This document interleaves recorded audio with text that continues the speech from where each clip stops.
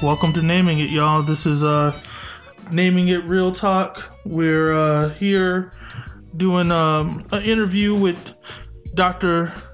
Maria Sharon Del Rio from all the way in from Brooklyn College in the City University of New York. She's an associate professor. And she also coordinates the school counseling and grad program. Can you say hello real quick, Dr. Sharon Del Rio? Hello, everybody. Thank you for the invitation. I'm very, very happy to be here.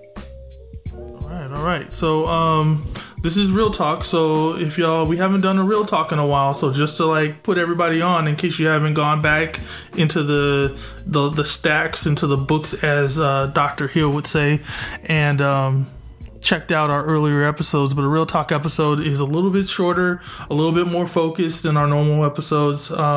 It's an interview, and we really just want to hear the voice of the person that we're talking to. So with that said, I'm going to go ahead and start us off and just ask, I gave a quick intro, but Dr. Sharon Del Rio, should I call you Dr. Del Rio or Dr. Sharon Del Rio, or should I call you Maria? What should the listeners call you? Whichever. But if you're going to use my last name is Sharon Del Rio, so you can just yes. I'm sorry, I did that. No, that's fine. It's a common question. It's part of having a hyphenated name, which yes, it's not usually hyphenated. It's just in Puerto Rico we use both our father and mother's last name, and it helps. I carry that. Oh, no, of course. No, I knew that. I was just stuttering because okay. I have speech problems sometimes, as the folks who listen know. But that, I definitely feel you. And with the name, I have a British name, and I'm a black dude. And so people like to give me all kinds of extra stuff. So I'm not going to take away anything because I don't like when people give me extra. So could you tell us a little bit more about, who you are and what you do? Sure. So I am Puerto Rican, born and raised in Puerto Rico.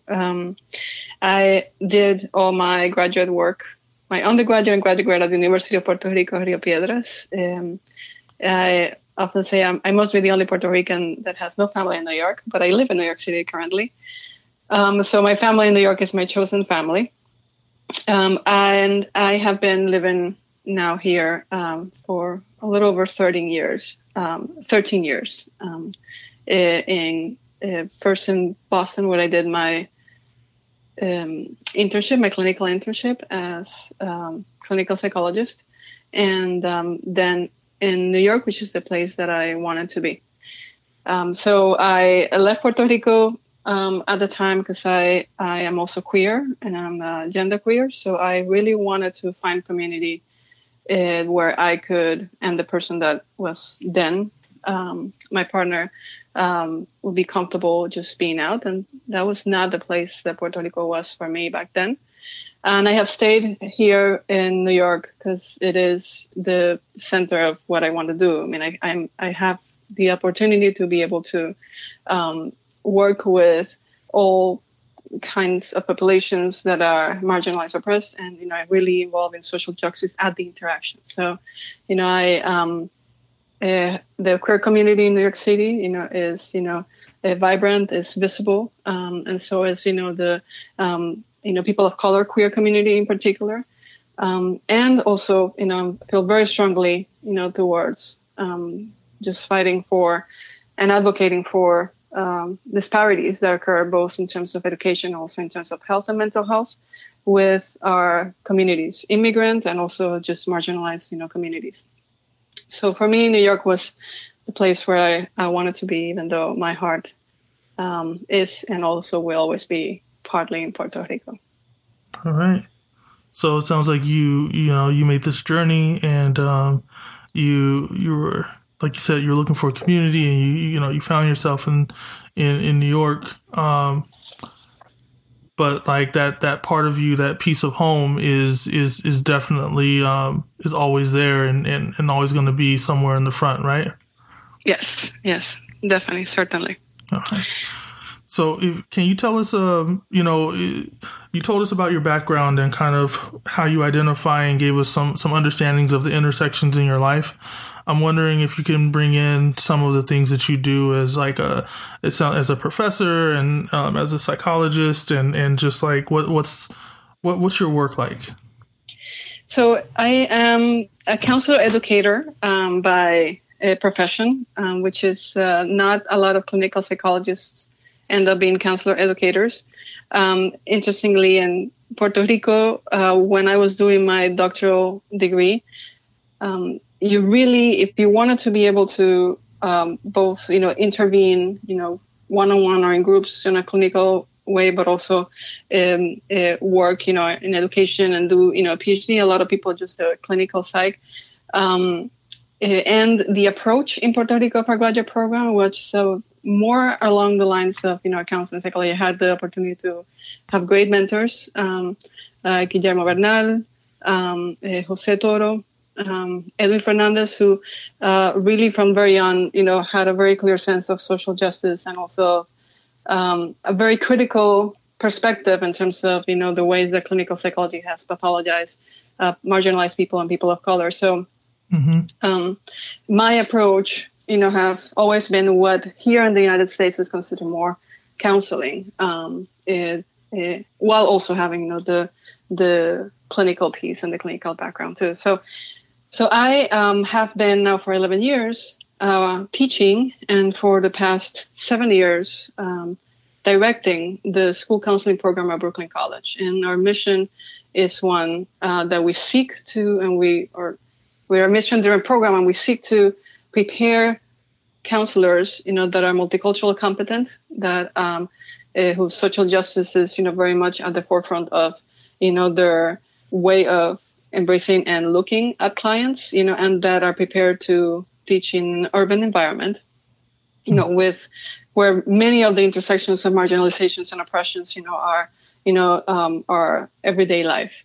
So it is, one of the things that I am very driven by, just also preparing mental health providers, whether school counselors, school psychologists, but also teachers and educators, anyone that's going to work with our youth and in our schools, so that they're able to understand their locations and how they are perceived, and also the privileges that they have and how they can use it, to be able to advocate for those that, don't have the same opportunities in terms of voicing it, which certainly speaks to all youth and to all children, and particularly those, that are marginalized. So I teach various courses, but, definitely at the forefront of everything is also a multicultural counseling perspective.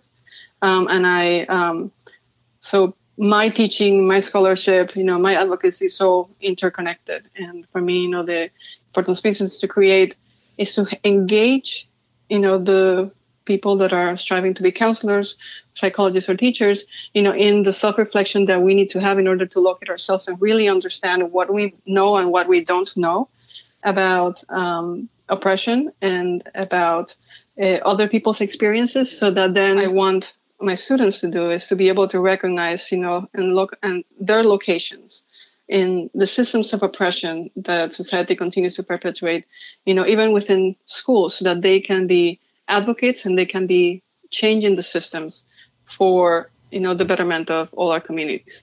Well, that makes sense. It's funny because the way that you use teacher educator, counselor educator is, it was a new term for me when I got my position as a professor at St. Mary's College of California. It's also a master's program for counselors. And so we do masters in marriage and family therapy, professional clinical counselors, school counselors, college and career services, and educational psych as well. And so as a counseling psychologist, I didn't really have a good understanding of what a counseling educator was, or that there was this other kind of stream of thought or this other discipline that was, parallel in a lot of ways. It's just like, where are you putting the emphasis at? But it's pretty much the same skills. And I don't know that a lot of the students coming up really understand that there's a lot of different options that they can take in order to get into the helping profession and to kind of do inquiry into the mind and into people and into social justice. So it's really cool to hear about kind of your journey and how you came to be where you are and do what you do. Yeah, thank you. Yeah, it was a new concept for me too. And one that I've certainly embraced, because it's part of what drives me is to be able to change. I see it as another way of intervention, right? So in order for us to be competent and ethical providers, we really have to work on ourselves and understand, and get to know and realize, that there are things that we don't know and work on those, and understand the systemic aspects of the background, that our clients are facing, right? And that it is, in that moment of us, being able to become more aware ourselves, that we develop our awareness, our knowledge and skills, that is also an intervention. So if we are going to become mental health providers, and advocates, we start changing ourselves, right? And as we change ourselves, in the hopes of being able to eventually help to change the system and also help our clients change, right? The beauty of this is, that people around us are also going to change, right? Because, from a system perspective, just the fact that I'm changing, my outlook in life, that I am more aware of myself, is also going to have ripple effects, in my important connections now. So as I shifted, and most of what I'm doing right now, which has to do with counselor education, for me, it is certainly a more systemic way of intervention, that, when, done, from an anti-oppressive perspective, it's also a way of social change. Right. So let me ask you this, because you're talking about social change. You brought up issues of social justice throughout our conversation. And, one of the reasons that we were connected was to talk about the ongoing recovery effort and that's going on in Puerto Rico, and like kind of the relationship that the U.S. has to its own citizens in this colonized space. And I'm wondering just, what's the intersection between kind of your work and these efforts and just how are you connected and how and what do you think about that? Well, I'm certainly personally connected because, all of my family is there. And also a lot of my peers that graduated with me are there. So there's a personal connection to, and it's my home. And at this moment, right, I'm unfortunately being part of the diaspora and not necessarily being able to physically be there to help with the reconstruction, right? Mm-hmm. One of the ways in which, I am trying to use my voice is certainly to get, this topic to be talked about more, whether it is, within social media, in my institution, with the people around me. Because there is one of the things that as a social justice advocate I do is often, right, I talk about, the hidden truths, or I talked about the invisible curriculum, right, or the curriculum that people usually don't have about, the world. And there are so many things that people are not aware of in terms of, the situation of Puerto Rico and, what the political relation to Puerto Rico has to, how is that, with the United States and how that impacts the well-being of, Puerto Ricans on the island and Puerto Ricans also in the diaspora, not only in times of crisis, but, overall. Right. So just, beginning to voice, what it's often not talked about, right? And just also creating spaces, for this to be seen and to be talked about, these topics, is part of, at this moment, I believe, advocacy. And of course, talking about the potential impact in terms of, mental health, not only for the Puerto Ricans that are presently there, but also for the diaspora, which is, also some of the interviews that I've also done, in the past couple of weeks. So, I think that as counselors, as psychologists, counselor educators, part of what we need to do is ground our practice, right, in context and in the present. And this moment, it's very important that we use this moment to be able to bring about a change, and a change that hopefully, will bring about healing, in this process of recovery, from this disaster. Right. So it's a different take than what is usually heard on TV and in interviews, like where folks are primarily focused on infrastructure and like the physical part of this recovery, but there's definitely like a mental toll that all this takes, right?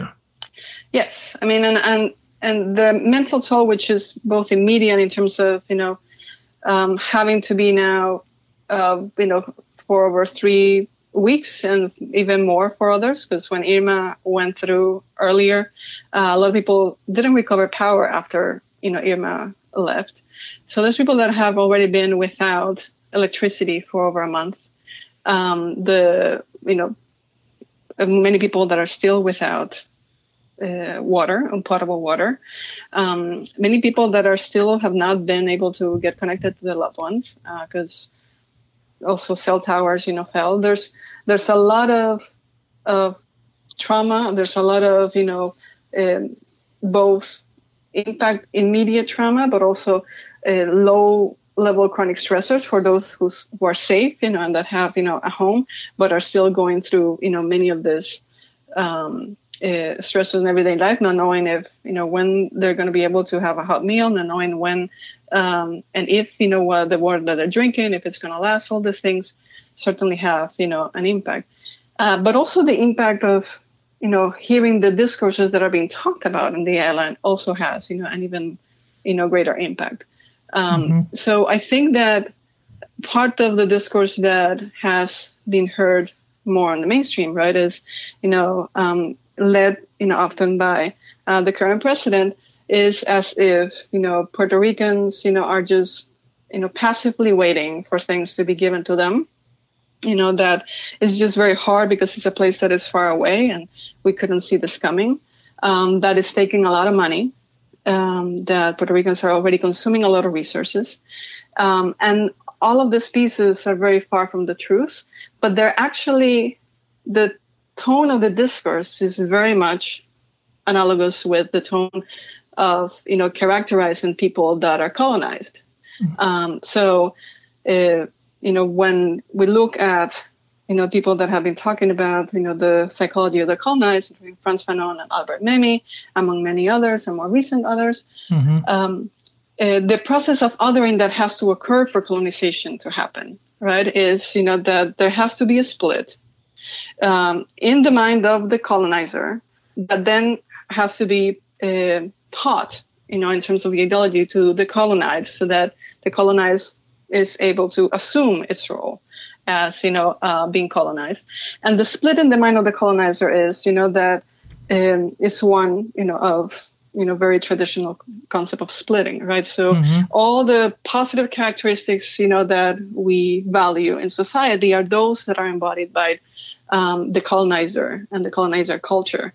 And the colonized people, which, are othered in this process, are thought to embody all the other qualities, that are the negative versions, right? Or, the antithesis of the colonized. So while, Americans, the U.S., citizens or think of themselves, are, just, very much, work ethic, etc.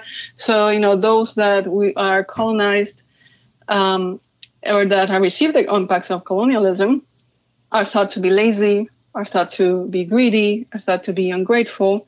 And the topic and the level and the tone of discourse, is one that, is very similar to also how people Black people are talked in terms of, their slavery or the advances or lack of advances, So this tone and this othering, right, it's not by accident, right? This is, very, very much a classical and traditional imperialist ideology. Right. So this idea that Puerto Ricans are just waiting is actually not true. And one of the things that has happened, and that happened immediately, after the hurricane passed, when the people were trying to get in touch with their loved ones, and it was clear, that the communications were down.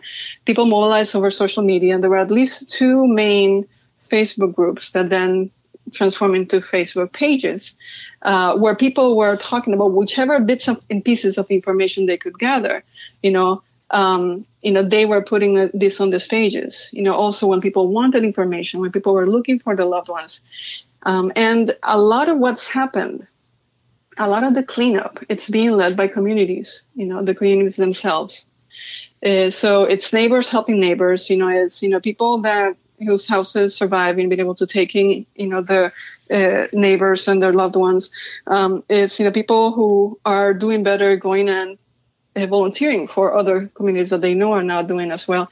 And these things are not necessarily seen. So before, the National Guard, before, the Army, the Corps, the Marines, the people that are currently now on the island even got there. Mm-hmm. This reconstruction was already happening. Because we're not waiting for anything. Right. However, this is not necessarily what is seen. So the tone, right, that, the island suddenly becomes a burden, right, mm-hmm. and that is, it's going to take away from the budget. It's also not true. Puerto Ricans, pay taxes, and they not only, they pay state taxes, and we are not bound to pay federal taxes, but most people end up paying federal taxes. And so these services that FEMA is providing are services that Puerto Ricans have already paid for. Right. And all of this conversation and, the racist overtones, of some of this, pieces, the condescension, that even the president had, while being there, with just throwing out paper towels, to a crowd. All these pieces also are impacting, the morale of Puerto Ricans. As, at this moment, instead of doing what, people have done, for example, for those that lost their houses and experienced flooding in Harvey, or in Florida with Irma, that they feel embraced by the rest of the U.S. as, we're here, we're for you, you're one of us. The conversation around restructuring Puerto Rico, rebuilding Puerto Rico, all this conversation is still one of othering. It's not necessarily one of solidarity for the, in the bigger political sense. And it's a big contrast with what has been seen, in other smaller avenues. So, there are international help, that has come through the private donations. So, for that, for whatever reason, the government, the federal government said that it was hard to get things to Puerto Rico. But, New York's government, Cuomo, was there basically almost the next day with already airplanes and supplies and people helping. There's a lot of important Puerto Ricans, including Ricky Martin, including Daddy Yankee, that have already been to the island several times. Right. Fat Joe, they have been to the island several times, have brought in things privately with their own money and with, gathering, resources.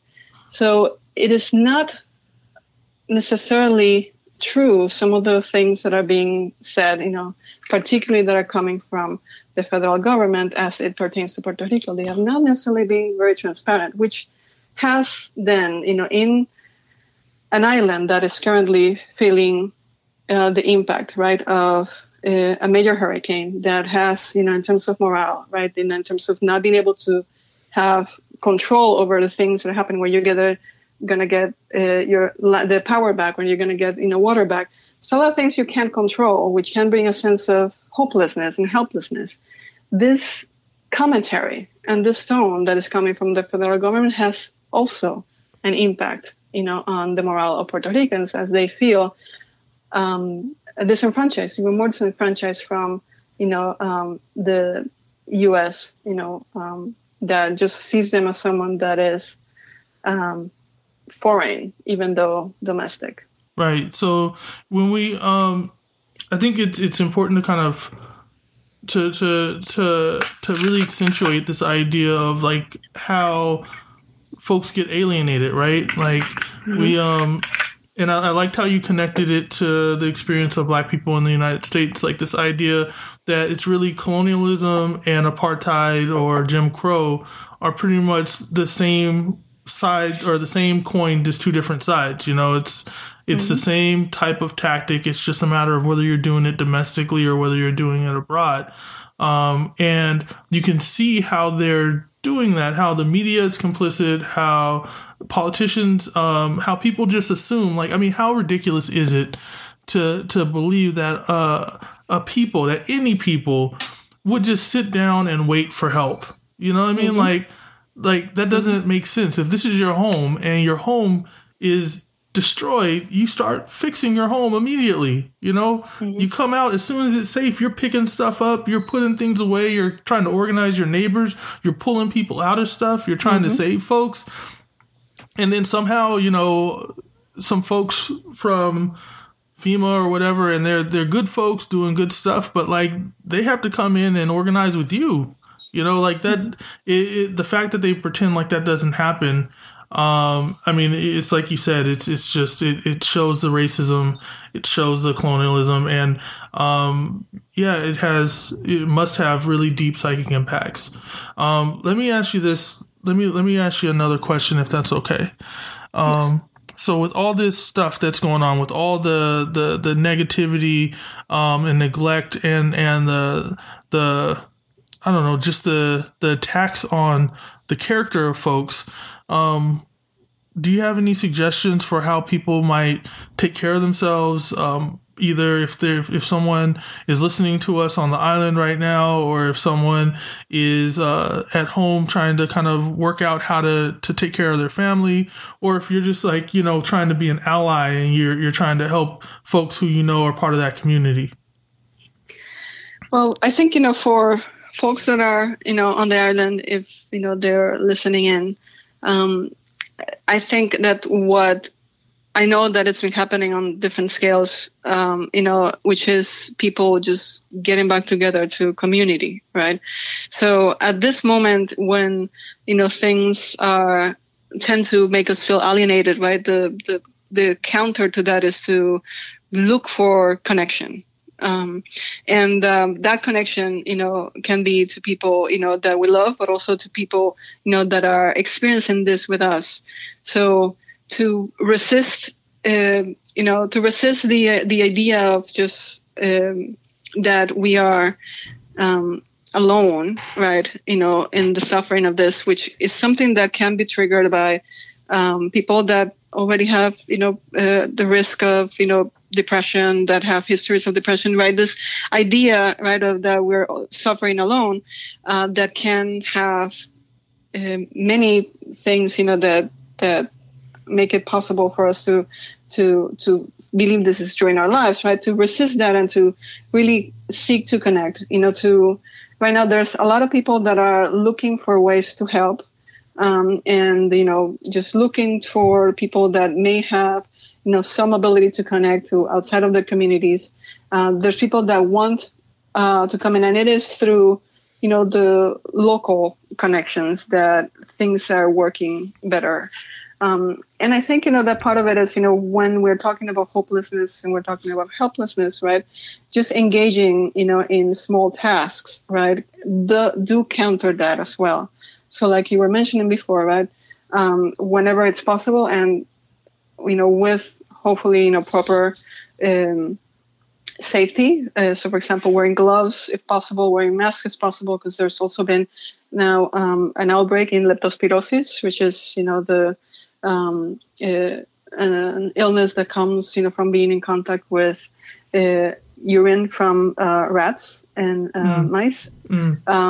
And this, so people are doing things, and they're coming into contact, with this and are getting sick. So making sure that you protect yourself, but also that you stay active whenever possible.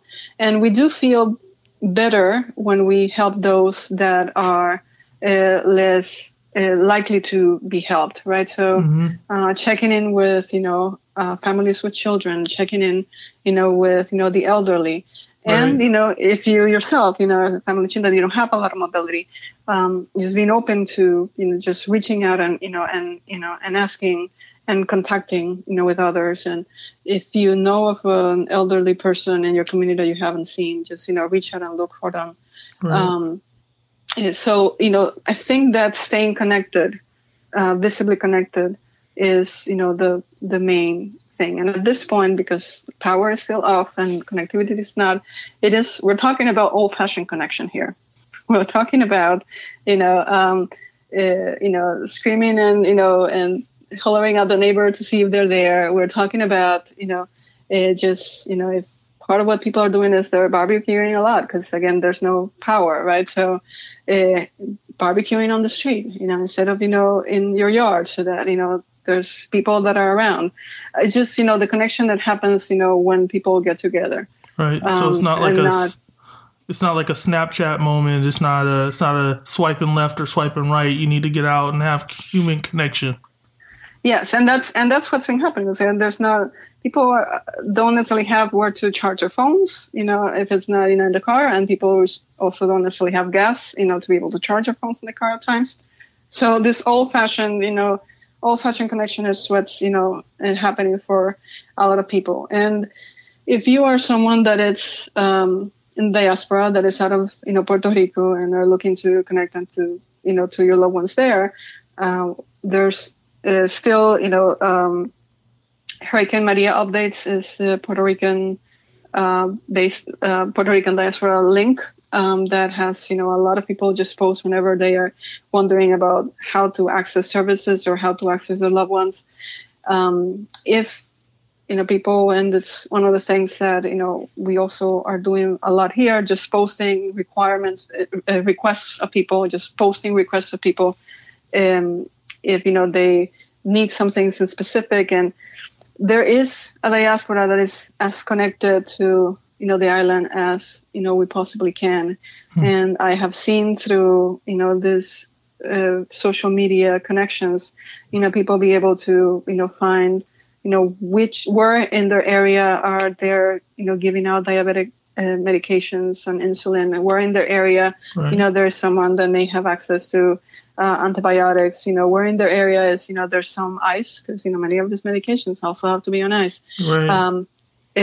People that have suddenly lost contact with family, this is how it's happening. So I think, just being able to communicate as we can with people, to connect with others, and for us in the diaspora also a lot of this actually means that we are probably a little bit much more online than we should. So we need to also be deliberate, and that's part of the advocacy that is happening now. So we need to also then be deliberate in taking those breaks as well, and also going back to old-fashioned connection, right. Particularly if we can't hear of our loved ones. So right. There is something, that is very satisfying. And again, I think a lot of the advocacy and the connections are happening online. That is great. But, in order for us to sustain ourselves and to take care of ourselves and to keep this, practice as a sustainable one, we have to then touch base with our chosen families, with our friends, with our loved one here, and also have one-to-one contacts, so that we are able to get that nurture, and that really mostly happens with, one-to-one contacts, particularly when we're feeling, disconnected, from loved ones. So. Right. So let me ask you, as we're running short on time, but I want to ask you about, we have a lot of folks out there, a lot of namers who want to kind of get out and learn how to be more active in their community, learn how to be more of a effective ally or social advocate. We have students who listen. I'm wondering if you can offer any kind of practical tips or takeaway messages to the folks out there who might be aspiring to do the type of work that you do. So for those that want to be more engaged, to advocate, to be good allies, or to get moving in terms of doing some changes or contributing something, I think there's a few things. First of all, going back to community-based organizations and getting in touch with community-based organizations, it's great, both in terms of if you want to give time, if you want to offer service, if you want to donate money. So looking at Puerto Rican community-based organizations that are going to, help, that are already doing good work in Puerto Rico and will be able to streamline, that money and those efforts and the, voluntary work, it will be very important, right? So there are some, like Taller Salud, for example, it's a great organization that does a lot of different work around health in a holistic way. So connecting to the community, into community initiatives, it's, key. And getting to know what is happening, not only through the traditional official history books, right? So I would say, that part of being able to understand, to feel, that we are being understood as people that, particularly allies, that do take the time to get to know more, from the communities that they want to help, and that go beyond, what we are taught in schools in terms of, general interaction, which we know it's woefully inadequate in terms of, oppression. I think that right now a lot of, organization, happens online. So as a first step, just also finding groups online or pages online, I think, finding that community is good. And then part of it is showing up, for a lot of things, just showing up, will, help catapult, the work that needs to be done. I think that a lot of times, when something like this big happens, right, one of the things that it can trigger in us is just a feeling of being too overwhelmed. And who am I to just do something, or my contribution is not going to be enough. So being aware of that, that can be paralyzing, and then countering that with things that seem small, I think go a long way. And, at the time, you don't necessarily have to know exactly what is it that you'll end up doing, but connecting to, people or connecting to organizations that interest you, right? And then seeing, what is it that they need, will trigger that. So just that first step of, reaching out and doing that connection, reaching out and showing up for that march, for that demonstration, or, going there and showing up for, that collection. And then say, what, I would like to help a bit more. That's all sometimes all that it takes to create, a big impact and to get you involved. Oh. So just showing up, getting out there, being involved and paying attention. So, I really want to thank you for coming and deciding to share your thoughts with us.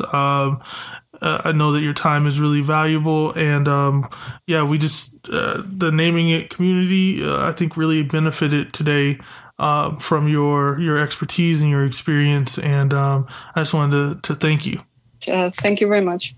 I really appreciate the invitation. It has been a great opportunity, and I'm really happy to have been able to have this time and to have this conversation with you. Thank you for making it easy. Oh, you're a rock star. We really appreciate you. So, all right. So that's our Real Talk episode, Real Talk on Puerto Rico, and with Dr. Maria Sharon Del Rio.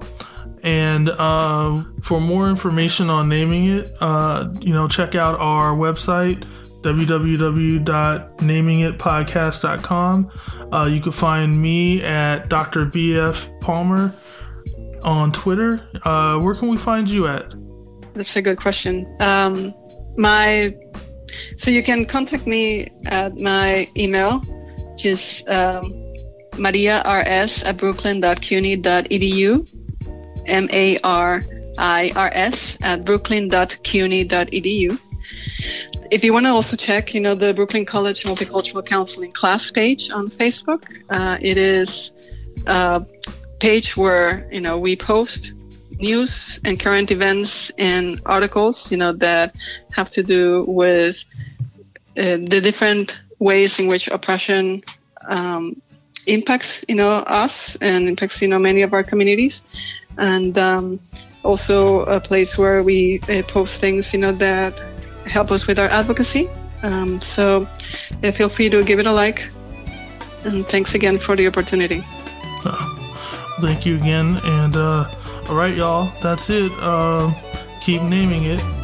Peace.